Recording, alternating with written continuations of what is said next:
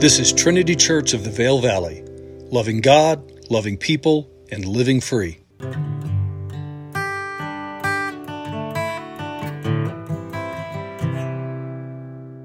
Welcome, everyone. This is Pastor Ethan, and it is Sunday, January the 29th, 2023.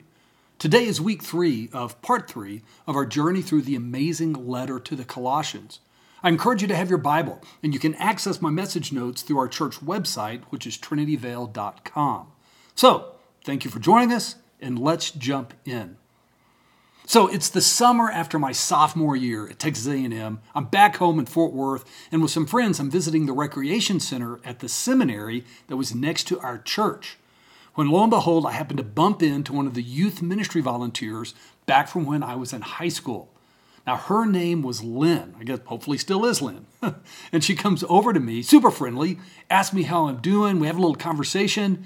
And then, like any good youth leader will do, she says, "So Ethan, how's your walk with the Lord?"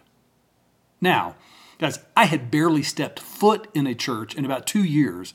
So, like any self-respecting, backsliding Christian college student, I lied. "Oh, it's good. Yeah, good. Am I going to church? Well, college is super busy, but I make it every now and then. But I am part of a small group of guys that meets at least once a week." But what I failed to disclose there is that this group of guys I met with, we met at a place called the Dixie Chicken. And if you don't know what the Dixie Chicken is in College Station, you can look it up. But the rest of that story, my friends, is that when I did return to my faith about 3 years later, part of that journey was my memory and my conviction that came from Lynn's question. So let me ask you, how's your walk with the Lord?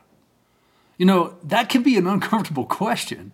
It may be hard to answer without some real discussion, right? Might put pressure on you because, you don't want to say, well, okay, I think, or, you know what, I'm super struggling. Perhaps what may come to mind is Jesus' famous statement in John 10:10, where Jesus said, "The thief comes only to steal, to kill, and to destroy. I have come that they may have life, that you may have life, and have it to the full." Or, as my awesome Hawaiian Pigden translation puts it, "The thief, he just come to bust up the place. But I come that you may come alive inside and live life to the max." Abundant life, life to the max, fullness of life. My friends, what does that even mean? When we take that seriously, sometimes it can give us an inferiority complex. What does this really look like? Well, it's clear Jesus and then Paul, they're not talking about an abundance of possessions, right? Material, temporary things. Jesus made that clear, as just does the life experience of most believers. And it's also not that life should be this constant thrill, this constant high, this constant adventure. Thrills and adventures can be wonderful, but it's not the reality of life in an ongoing way for the vast majority of people. It's also not some kind of super spiritual or emotional high. What might happen at this really awesome worship or prayer service? Those type of experiences too can be wonderful, but they also, for most believers, are rare. And they're not descriptive of ongoing everyday life. And friends, this is important because when Jesus and Paul talk about fullness of life, they are describing something that is core to us, ongoing and increasingly normative, not something that is the exception or rare. So when Paul wrote to the first century church in Colossae, his audience certainly didn't have material wealth, right? Our concept, adventure, and thrill would have been foreign to them. And as we'll see in the next few weeks, Paul actually speaks against the notion that our faith is validated or truly authenticated through some unusual or elite spiritual experience. And yet, to these believers, Paul proclaimed that in Christ they had been, as a completed work, they had been brought to fullness. Now this brings us to Colossians 2:9. Our text today is Colossians 2:9 through 12. And Paul begins this thought by driving home the consistent theme that in Christ we see the fullness of God. Colossians 2:9, for in Christ all the fullness of the deity lives in bodily form.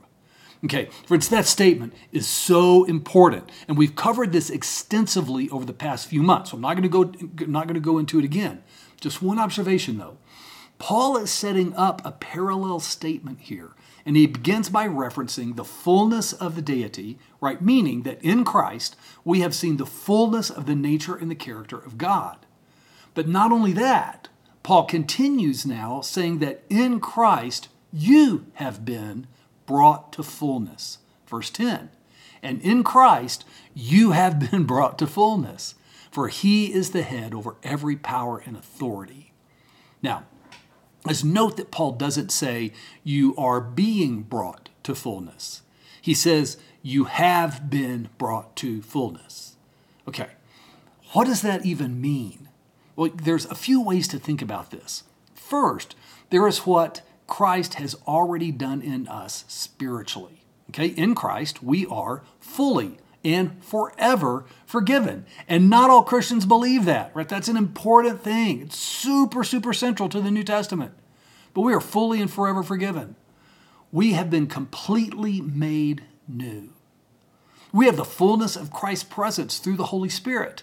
This is another key thing. Friends, our experience of the Spirit will grow over time, but we will never have more of the Spirit than what we have now as a believer. We will never receive more of the Spirit than what we received when we became a believer.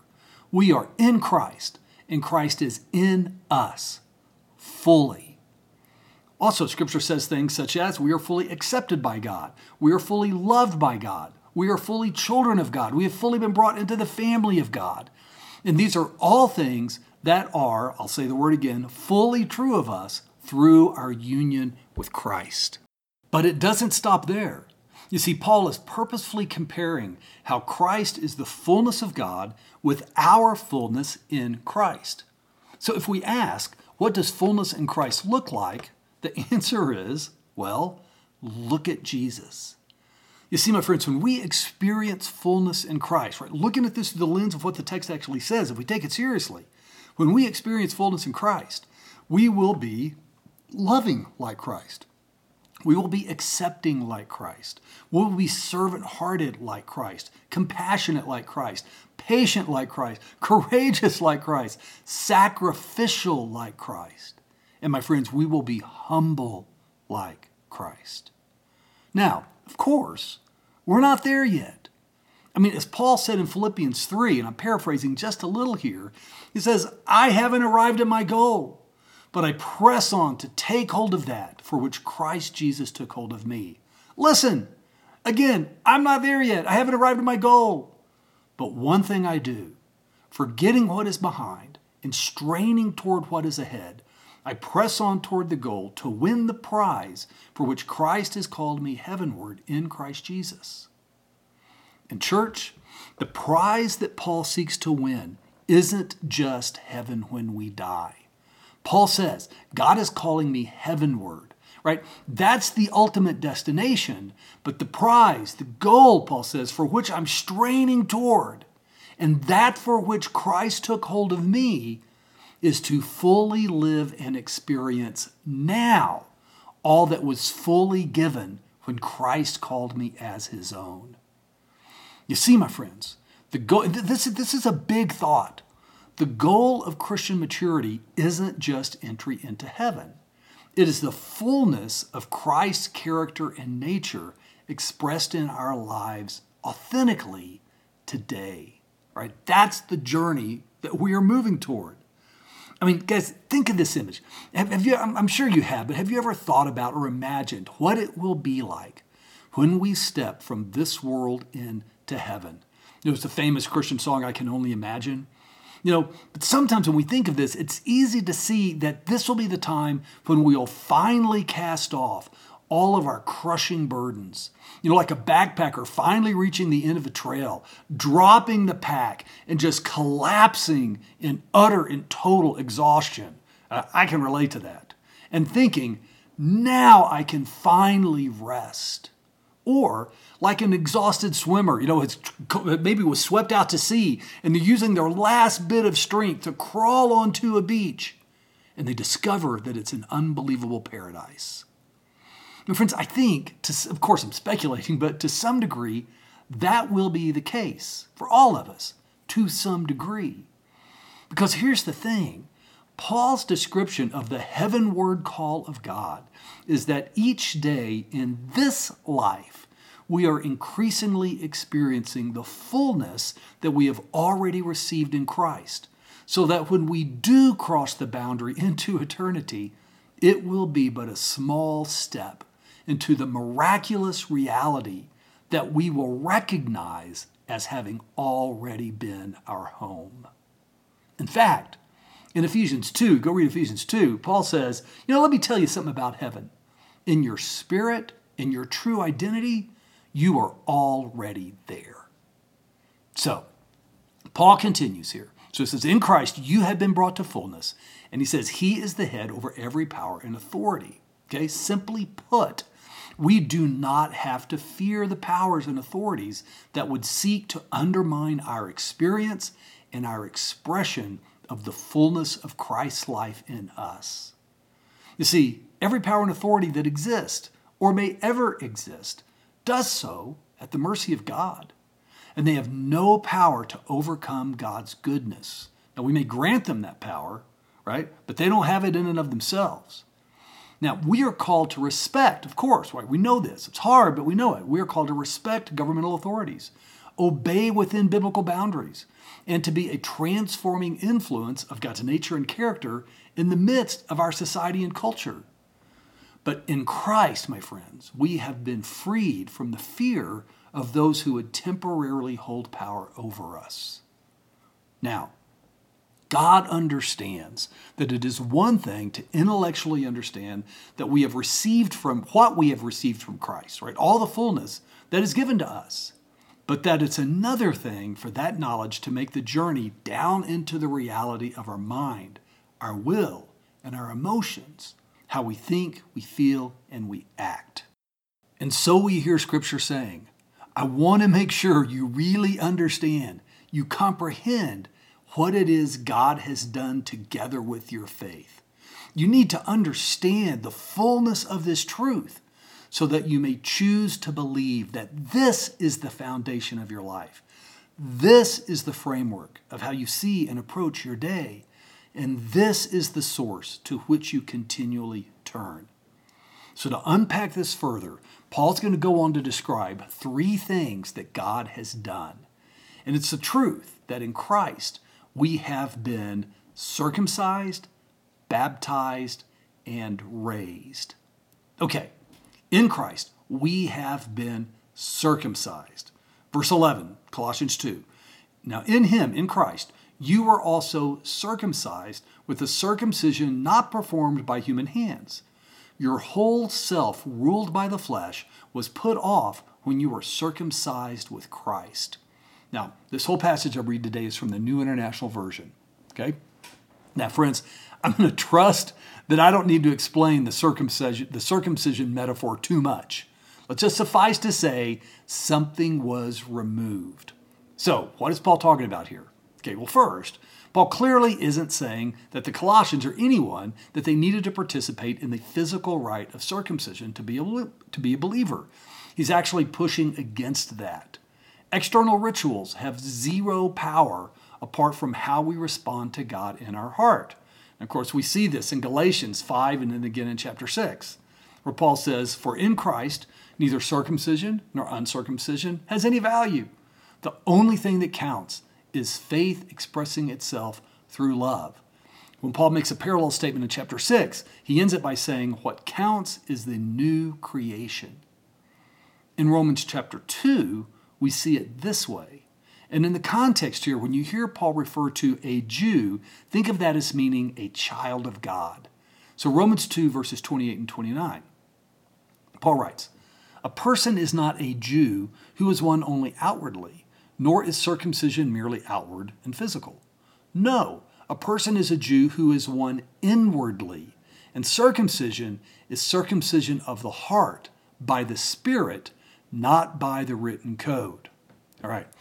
So, my friends, when Paul says that we in Christ, right, really by Christ, that the believer has undergone a spiritual circumcision, this means that there's something in our spiritual identity, in our spiritual life, that has been taken away.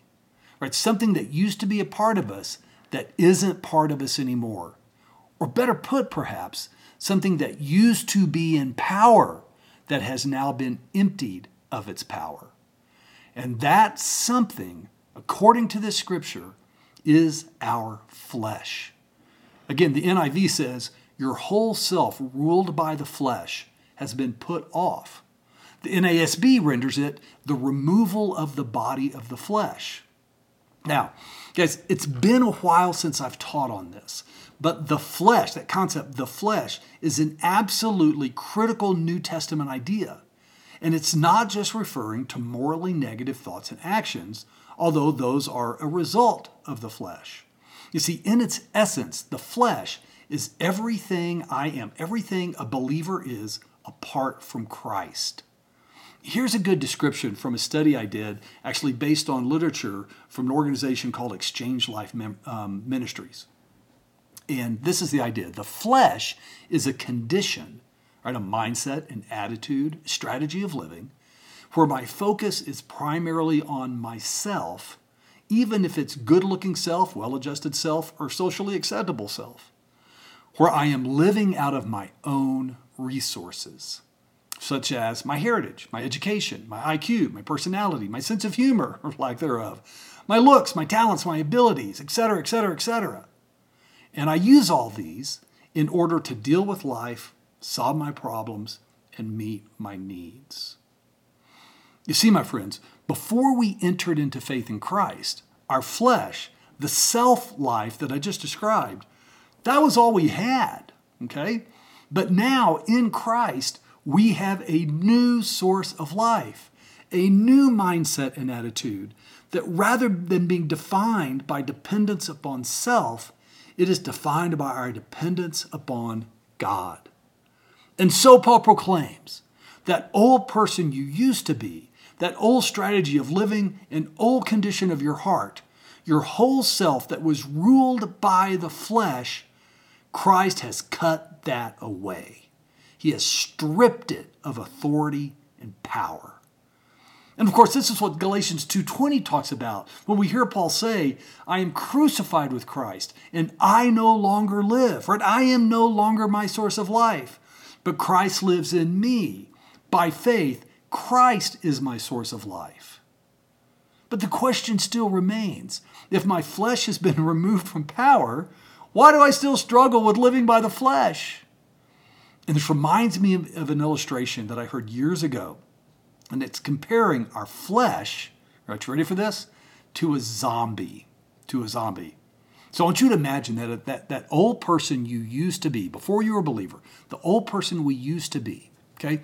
Romans 6, and actually many other passages as well, makes it clear that that person is no longer who we are. It is powerless and dead, literally crucified with Christ. But in this life, the zombie of that old self still follows us around, constantly trying to make us think that it is who we really are. What, your spouse let you down? Wait, no. Don't be patient, right? Don't be forgiving. Come on, be angry, get even. Say something snarky. That's your nature. That's who you are. And my friends, this plays out in 1,000 different ways. And in these moments, we have a choice to make.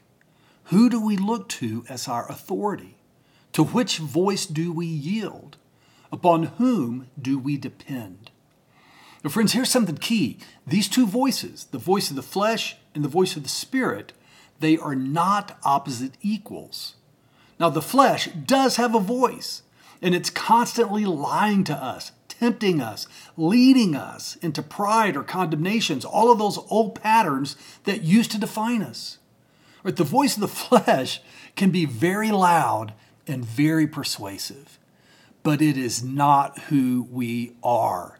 It is counterfeit, And apart from us granting it authority, it no longer has power over us. The Spirit, on the other hand, is also a voice, but not just a voice. For the Spirit is who we are. The Spirit is our source of life.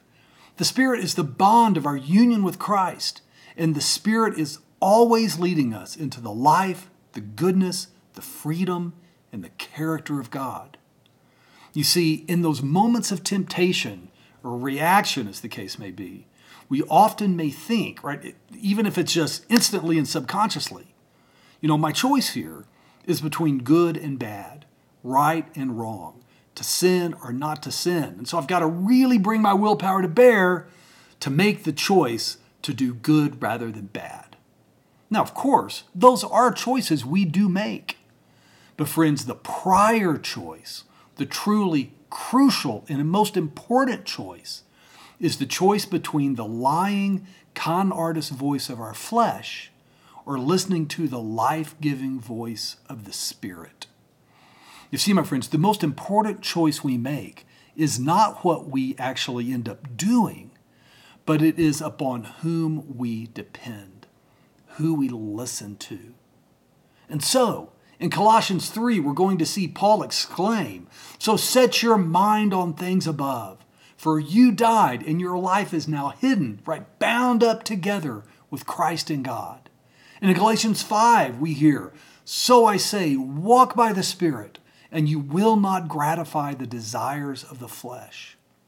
And my friends, the really good news is that as we increasingly turn to the Spirit, right, day in and day out, right, consciously making that choice so that it increasingly becomes, right, just the natural pattern of our thinking, as opposed to the old natural pattern of our thinking, right, as we continually depend and experience depending upon the presence of Christ in us, the voice of our zombie flesh is going to go weaker, and the voice of the Spirit will go stronger and clearer. And my friends, one step at a time, the default of our mind, will, and our emotions will begin to change from a struggle with sin that we sometimes overcome to a prevailing freedom, even though we still sometimes fail. And that is what the New Testament calls sanctification, transformation. And friends, it is the journey into freedom and into fullness. In Christ, our flesh has been circumcised, and its authority is gone. So now going on, Paul continues to expand upon this truth, now proclaiming that in Christ we have been baptized. Let the first half of verse 12, "Your whole self, ruled by the flesh, was put off when you were circumcised by Christ," and now we move into verse 12, "having been buried with him in baptism." Okay, we've got to unpack this just a little bit. Friends, as we saw in Acts, baptism by immersion of confessing believers was the consistent practice of the early church. In evangelical culture, we will talk about, the sinner's prayer and the idea of asking Christ into our life, right? And that's wonderful. But for the first several generations of the church, baptism itself was the confession by which the person confirmed their faith and entered into the community of faith. And that is actually a more biblical understanding and a pattern than some of the evangelical formulas that we have today. But as important as the act of baptism was and is, Paul's emphasis here goes to the heart of the confession and the faith that baptism represents. As you may know, the word baptize literally means to immerse, to make one with, to bring into union. And so in baptism, we see this miracle portrayed before us, that through faith in Christ, we died with Christ. The flesh is stripped of power, the old is gone, and the new has come. And our new life, our new source of life, will bring with it, in increasing measure, a new way of life. In Romans 6, Paul describes it like this, and I'm starting right at the top of the chapter. And we read, "What shall we say then? Shall we go on sinning so that grace may increase? By no means. We are those who have died to sin. How can we live in it any longer? All right, you hear that? That's not who we are. Or don't you know that all of us who were baptized into Christ Jesus were baptized into his death? We were therefore buried with him through baptism into death, in order that, just as Christ was raised from the dead through the glory of the Father, we too may live a new life. For if we've been united with him in a death like his, we will certainly also be united with him in a resurrection like his. For we know that our old self, right, this is almost parallel language to what we just read in Colossians. Verse 6, for we know that our old self was crucified with him, so that the body ruled by sin might be done away with. Done away with. And that we should no longer be slaves to sin, because anyone who has died has been set free from sin.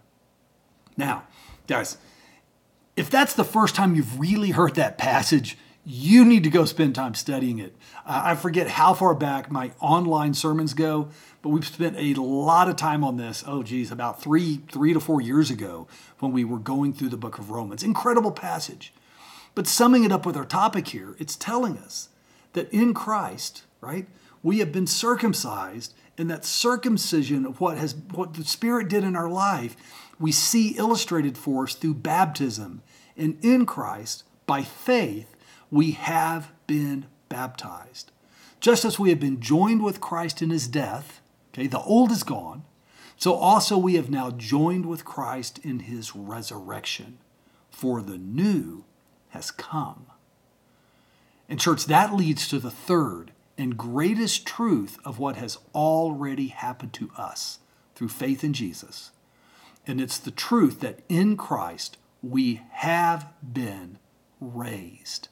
Second half of verse 12, right? Having been buried with Christ in baptism, and he goes on, in which you were also raised with him through your faith in the working of God, who raised him from the dead. All right. I should have a whole sermon just on that one statement. But listen, church, we are people of new life. We are people of hope. We are people of resurrection. And someday there will come a day when God will exert his power to give us literal, new resurrection bodies that will never decay and will persevere for all eternity. Now, one day, 2,000 years ago, God exerted his power when he raised Christ from the dead. And my friends, the miraculous present tense of the New Testament is that in Christ we have already received, right now, the resurrection power of God as our power for life today. Now, we're going to come back to that in greater depth when we start into Colossians 3. But I want to close with this. Friends, we often talk about the centrality of Christ, and we absolutely should.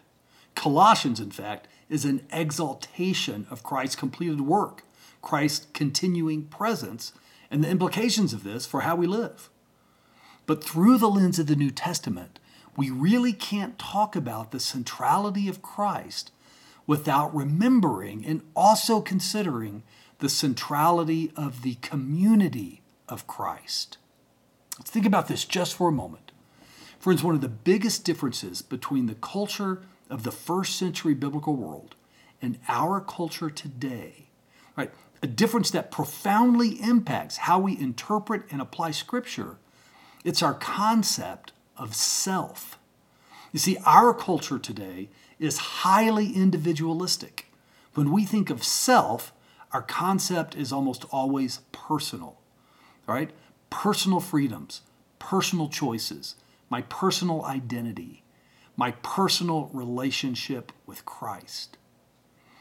But church, for the first century world, to whom all the New Testament was written, the primary concept of self wasn't personal. It was communal. It was familial, right? Freedom was the freedom to be a community. Now, when I made a choice, my first thought wouldn't be, how's this choice going to impact me? But how is it going to impact those around me, my family, my friends?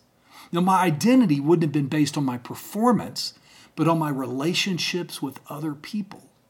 And friends, most importantly for us right here, my relationship with Christ was not something I primarily thought of personally, but a great gift that I experienced as an integral part of my faith community. So, when we hear Paul say, you were raised with Christ through your faith, okay, what we hear, right, the primary point is that I was raised with Christ through my faith, right? That's our lens. But when we take into account the critically important lens of cultural context, we will hear Paul saying, you all, in relationship with one another, you were raised with Christ through your faith that you share and experience together as a family of faith. Now, of course, our faith is individual. No one can choose to believe for us. But the primary New Testament concept of how we experience and express our faith and how we experience the fullness given to us, it's not just personal and individual. It is communal. It is as part of a community and how we experience this community in relationship with other believers and the people around us. So that brings deeper meaning to Paul's example of circumcision. You see, under the Old Covenant, circumcision didn't just symbolize a person's relationship with God, but their entry into the community of God. Right? They're being sealed as part of the community of God. Likewise, baptism in the early church wasn't just a personal confession of faith. It was a public confession of entering into the redeemed community of faith. And when we think of resurrection, it's not just about me going to heaven when I die. It's the miracle that through faith in Christ, I have now been filled with the very Trinitarian and communal life of God, which places me in union with every other person for all time who has also come to enter into the redeeming power of life in Christ through our faith in Christ.